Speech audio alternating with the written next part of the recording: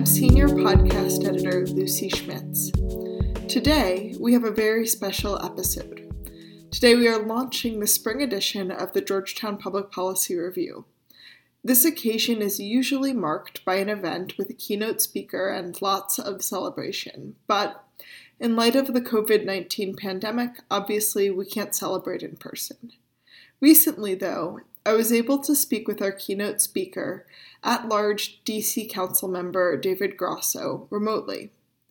Councilman Grosso joins us to talk about the theme of our spring edition, Power in the 21st Century. I hope you enjoy our conversation. Hi, and thank you for joining us on the Georgetown Public Policy Review podcast. I'm Lucy Schmitz. I'm sorry that we're not in person instead. I wanted to jump in with a few questions that might sort of get to the Georgetown Public Policy Review's theme for 2020, Power in the 21st Century. And then I also want to talk a little bit about your work on the City Council broadly, and of course, coronavirus response. I'm glad to be here. I appreciate you guys inviting me out for this as well. And anything I can do to support Georgetown. As you guys know, I have a long history at Georgetown. My father taught at the dental school for a long time, and of course, my aunt went to medical school.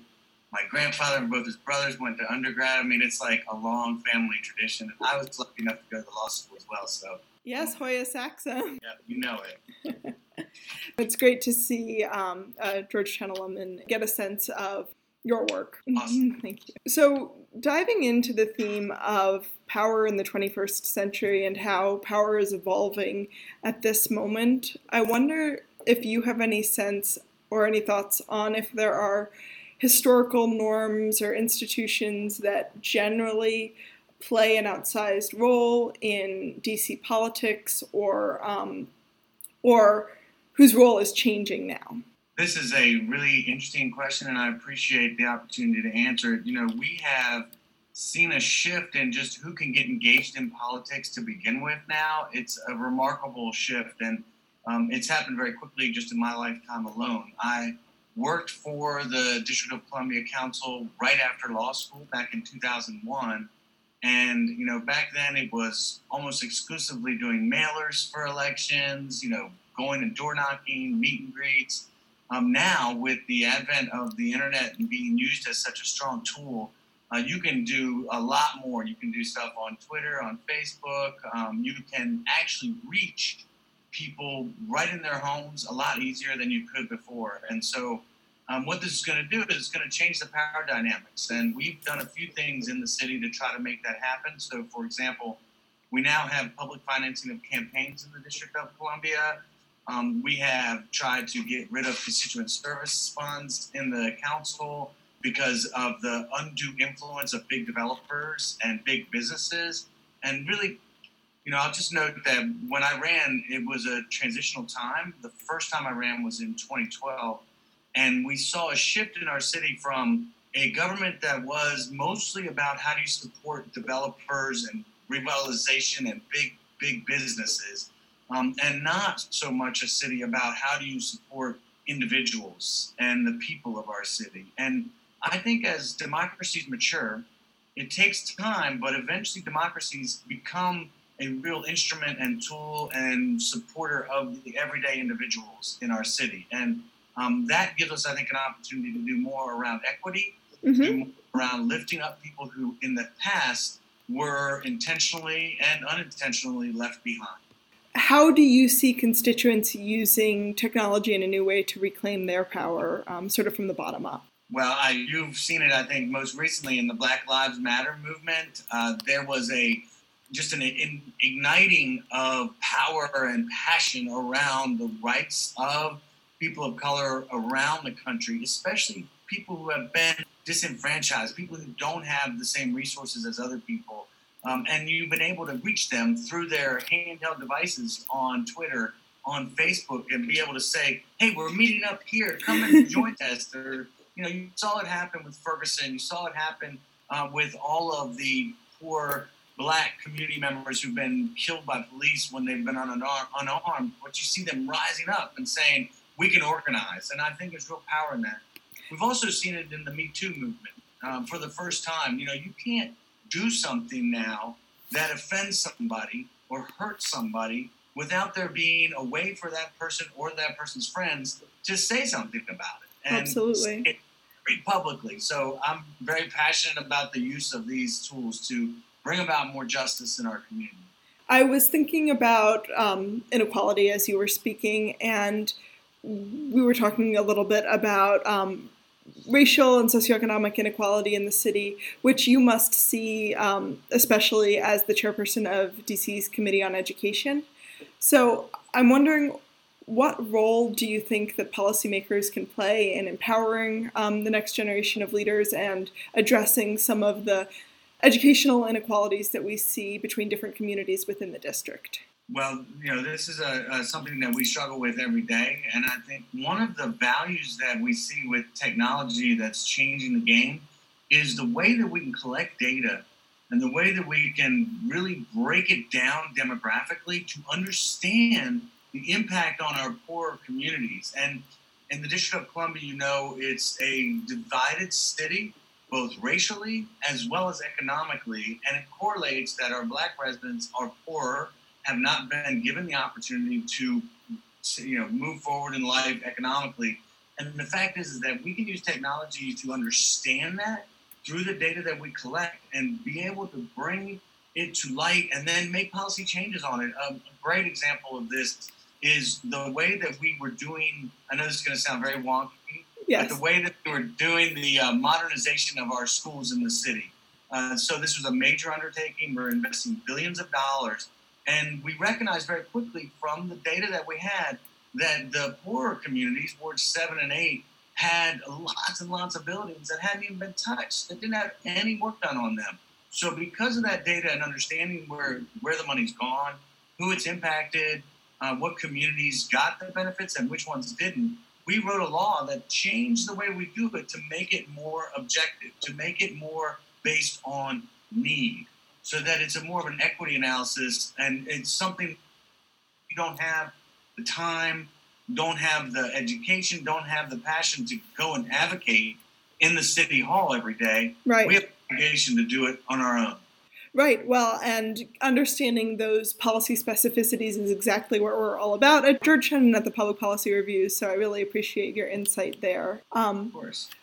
More broadly, we're talking about these issues as policy conundrums for policymakers like yourself today, but how are you working either on the Education Committee or more broadly to prepare a next generation of leaders for policy challenges that they may face in 20 years? Well, we do this fairly often in a couple of different ways. One is I always have a youth-only town hall public hearing in the fall so that we're not having the kind of noise of the adult problems come into the hearing. So we can hear from students who are under 21 years and engage with us.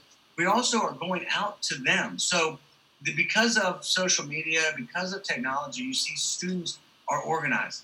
But when they organize, they then say, well, who's listening? Is anybody hearing what we're saying? So my staff and I make a point to go out and meet with small student groups, to go out and meet with folks that are interested in meeting with us to help us drive policy. And then finally, I'll just note that it's important that we take on as many interns as possible still. And so we work with groups like the MICVA Soapbox Challenge Group, which is just an amazing group that brings youth into our office to work with us. This is a way that you prepare youth for the future, to how they can be a real tool for change here in the district by using their past experience in policy work in my office or in the Wilson building, which has been, I think, really amazing help for me and also for them. Yes, absolutely. And do you see any policy challenges specifically emerging now that you think will become more prominent as these younger leaders take position? No question about it. I mean, again, we still have a long way to go to heal the racial divide in our city. And, this is not something that's just going to go away. It's something that needs to be intentionally worked on for many years. There has been racial disparities, racial oppression. There has been racism in our community now from the beginning of the time of this country and continues today. So how do you give the students who are most equipped to deal with this, students who have experienced the racism in their own home, in their own community, the power to come up and do something about it? these are going to be challenges that are going to go on and on and on. But one area that I think is so important that we should focus on is around mental health for our students. So if you think about dealing with poverty, dealing with racism, dealing with violence in your community, these are all things that lead to a lot of adversity, a lot of trauma in your life. And the question is, how do you resolve that trauma in a way that gives every student the opportunity to succeed? And for me, that means putting more mental health services, more trauma-informed approaches to education so that students are given the chance to really, really do amazing work. Now, be a future challenge, right? That's not something I can solve overnight. And so I'm hoping that the youth coming up see this, and we're seeing that happen on a daily basis. Right. And so getting into your work now a little bit, we're talking about the changing power dynamics over time, but I also want to speak a little bit about the unique power dynamics within the district now, specifically as a district rather than a state. How do you see that particular designation impact your work on the city council? The fact that we're not a state? Yeah, the fact that we're a district and the unique relationship we have with the federal government. You know, it's really frustrating. It's incredibly frustrating right now, especially with the whole issues around the pandemic. But the fact is that we do not have full representation in this country. And, you know, when we get 2 senators in Congress eventually someday and become a state, then you'll see what the real difference will be, is that we have that voice. We have that powerful protector within the Congress that can look out for the 700,000 D.C. residents. But we see it all the time. So if I want to pass a law, for example, in the District of Columbia, they get an opportunity to then change it or stop it from happening. A good example of this is the bill I introduced to tax and regulate marijuana in the District of Columbia, which was directly related to a racial equity question. 10 times more people of color were likely to be arrested in the district for nonviolent marijuana offenses. They've stopped that bill from going forward. Congress has. Oh, wow. By Andy Harris from Maryland, who is a doctor who thinks he knows everything and is actually anti-marijuana. So he put a rider on our budget that said you are not allowed to implement anything to do with marijuana changes or any drug changes in the city. That's completely stopped us from being able to move forward with responsible regulation around the sale and purchase of marijuana in the city. That's just one example. Yeah. It sounds like as a council, you face unique restrictions that other city or state level electeds might not face. Big time. I mean, it's imagine thinking that you've gotten the job done for your voters and then have somebody else from some other jurisdiction tell you, actually, no, you can't do that. And this is what we've had. I mean, the most stark example of this that you should know about and you guys should really look at closely is the needle exchange program. Are you aware of this program? Yes, a little bit. But this is when basically, intravenous drug users use needles to take the drugs that they're doing, and they're usually illegal, but not always. And they will often, if they can't have access to clean needles, use dirty needles, which are just previously used needles. We saw during the Hep C as well as HIV epidemics that was a major source of transmission of HIV. And so we wanted to implement a program that is based in a harm reduction approach that gives people clean needles and just says, look, give us your dirty needle and we'll give you a clean needle in exchange to try to get more dirty needles off the street. Now, Mike Pence, the current vice president, was in Congress, put a rider on our budget that said we were not allowed to implement a needle exchange program with either federal dollars or local dollars. Okay? Oh, wow. Yeah. When we finally got that rider taken off, it was thanks to Jose Serrano from New York, who understood our plight and was the head of our appropriations committee. When he took that rider off, within 2 years, we saw an 87% reduction in the transmission of HIV and Hep C between intravenous drug users. That's amazing. This is saving lives. It's unbelievable. Yeah, that's amazing. On a side note, Mike Pence, when he was governor in Indiana, put his head in the sand again and did not actually allow a needle exchange program in the county that was having the biggest outbreak in the country on hepatitis C. And he just said, I'm going to go pray about it for 2 weeks. That's not a good way to do policy. And you might want to pray for yourself, but praying in the sense of a policy making doesn't work, I can tell you. Absolutely. So speaking of Mike Pence, he's now the head of the federal coronavirus task force.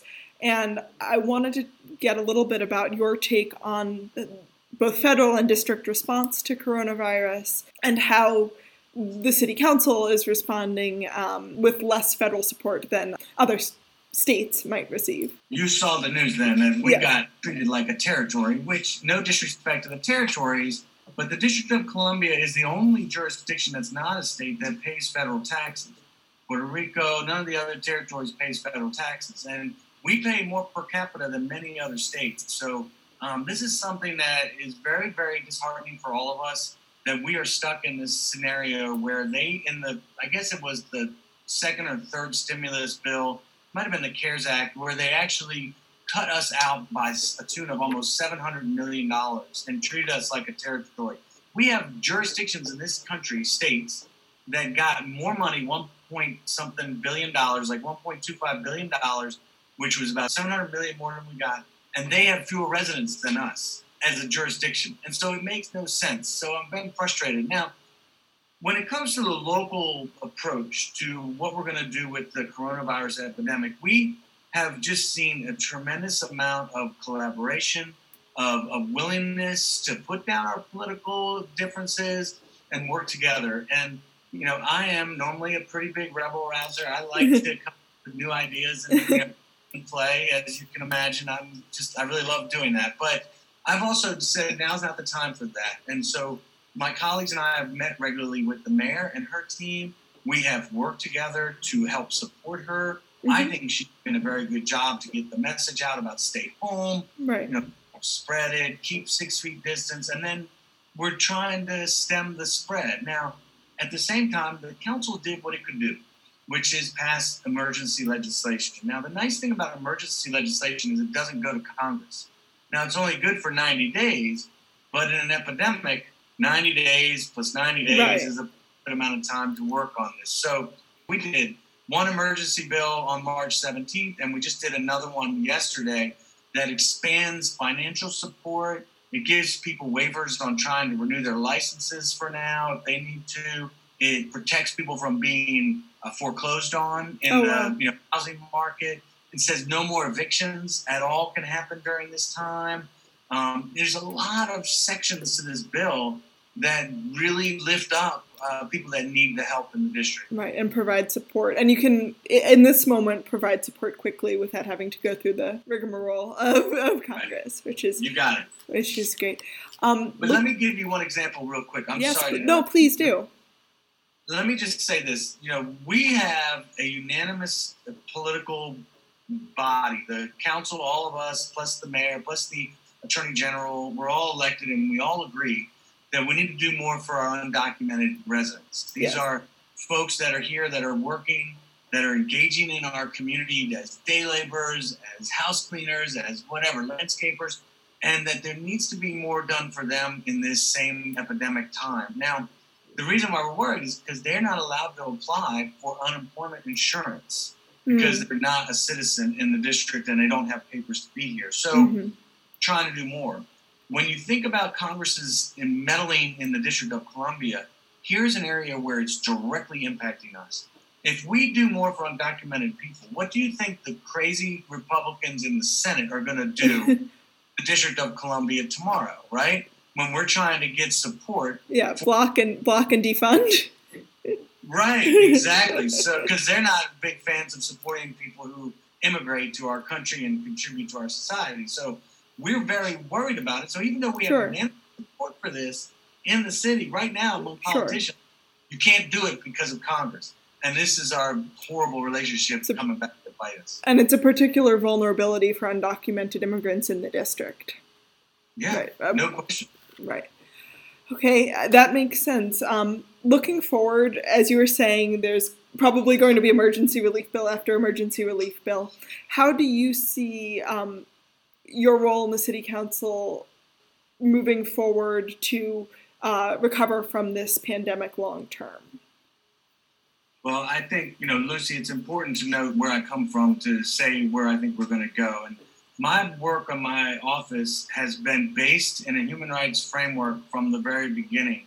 And this has evolved more into a racial equity framework over the past 8 years. And so when I move forward on how we resolve what we're going to do next after this pandemic is over, all the decisions I make will be poorly and will be based in that approach, right? So everything I do will be decided from that framework, from that approach. So what does that look like? Yeah. I am the chair of the Committee on Education. I sit on the Committee on Health. And so I'm going to be looking out for the people that are most likely to fall through the cracks, the people that are most likely to not be caught up in our safety net. And we're going to document that in my office so that when this ends up being over, we can go back and fix those holes and fix those safety nets and make sure that these people don't fall through the cracks again.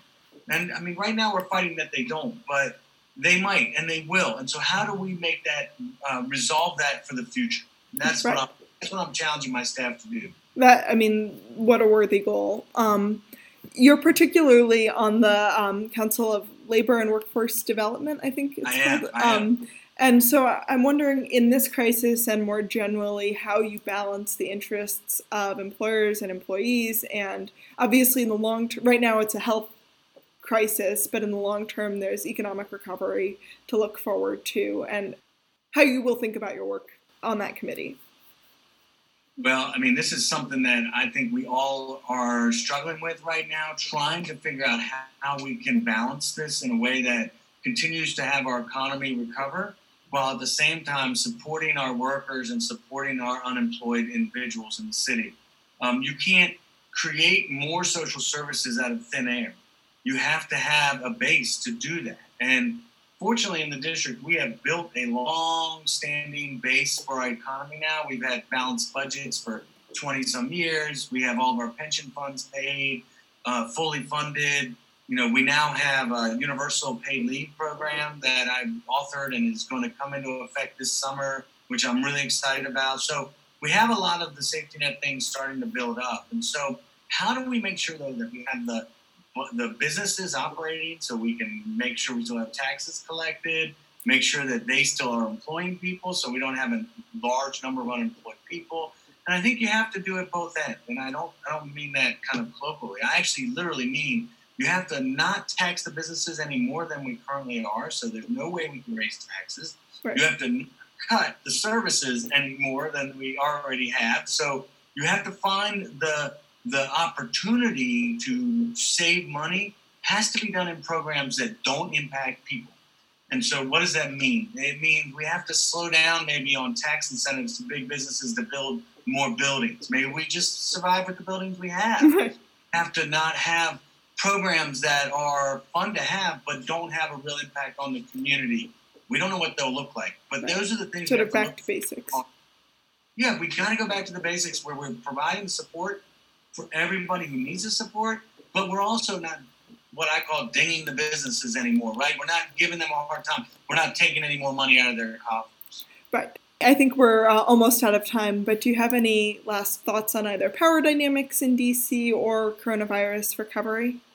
You know, I don't have any additional thoughts than what I've already added. I just think it's important for people to remember that the work that we do at the council and the work that any government does is only as good as the people who are engaged in the community. And so we have people that need to understand that their voice will be heard and that their voice matters. And so whether you are calling in my office, emailing me, sending me a direct message on social media, whatever you're doing, it matters to me to have people engaged. And that's what real public policy is about. It's about the give and take between elected officials, advocates and advocacy organizations, business community, individuals. And the challenge we have in DC is to make sure that the individuals who normally have not been heard, the people who have been oppressed, the people who have been left behind, the poor people, the people of color, that they're the ones that we listen to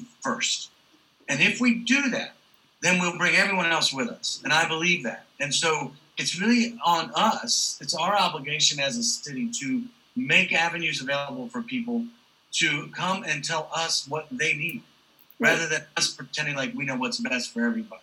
And so I try to do that in my office. I think it's important that more politicians do that, and I hope that we do it better and better as we move forward. Thank you so much for joining us. And again, I'm sorry it's not in person, but we appreciate your time. Absolutely. Thank you so much for having me, and go Hoyas. Thank you for listening to the Georgetown Public Policy Review podcast. I hope you enjoyed my conversation with Councilmember Grosso. Please check out our spring edition and more from GPPR at gppreview.com. Thank you.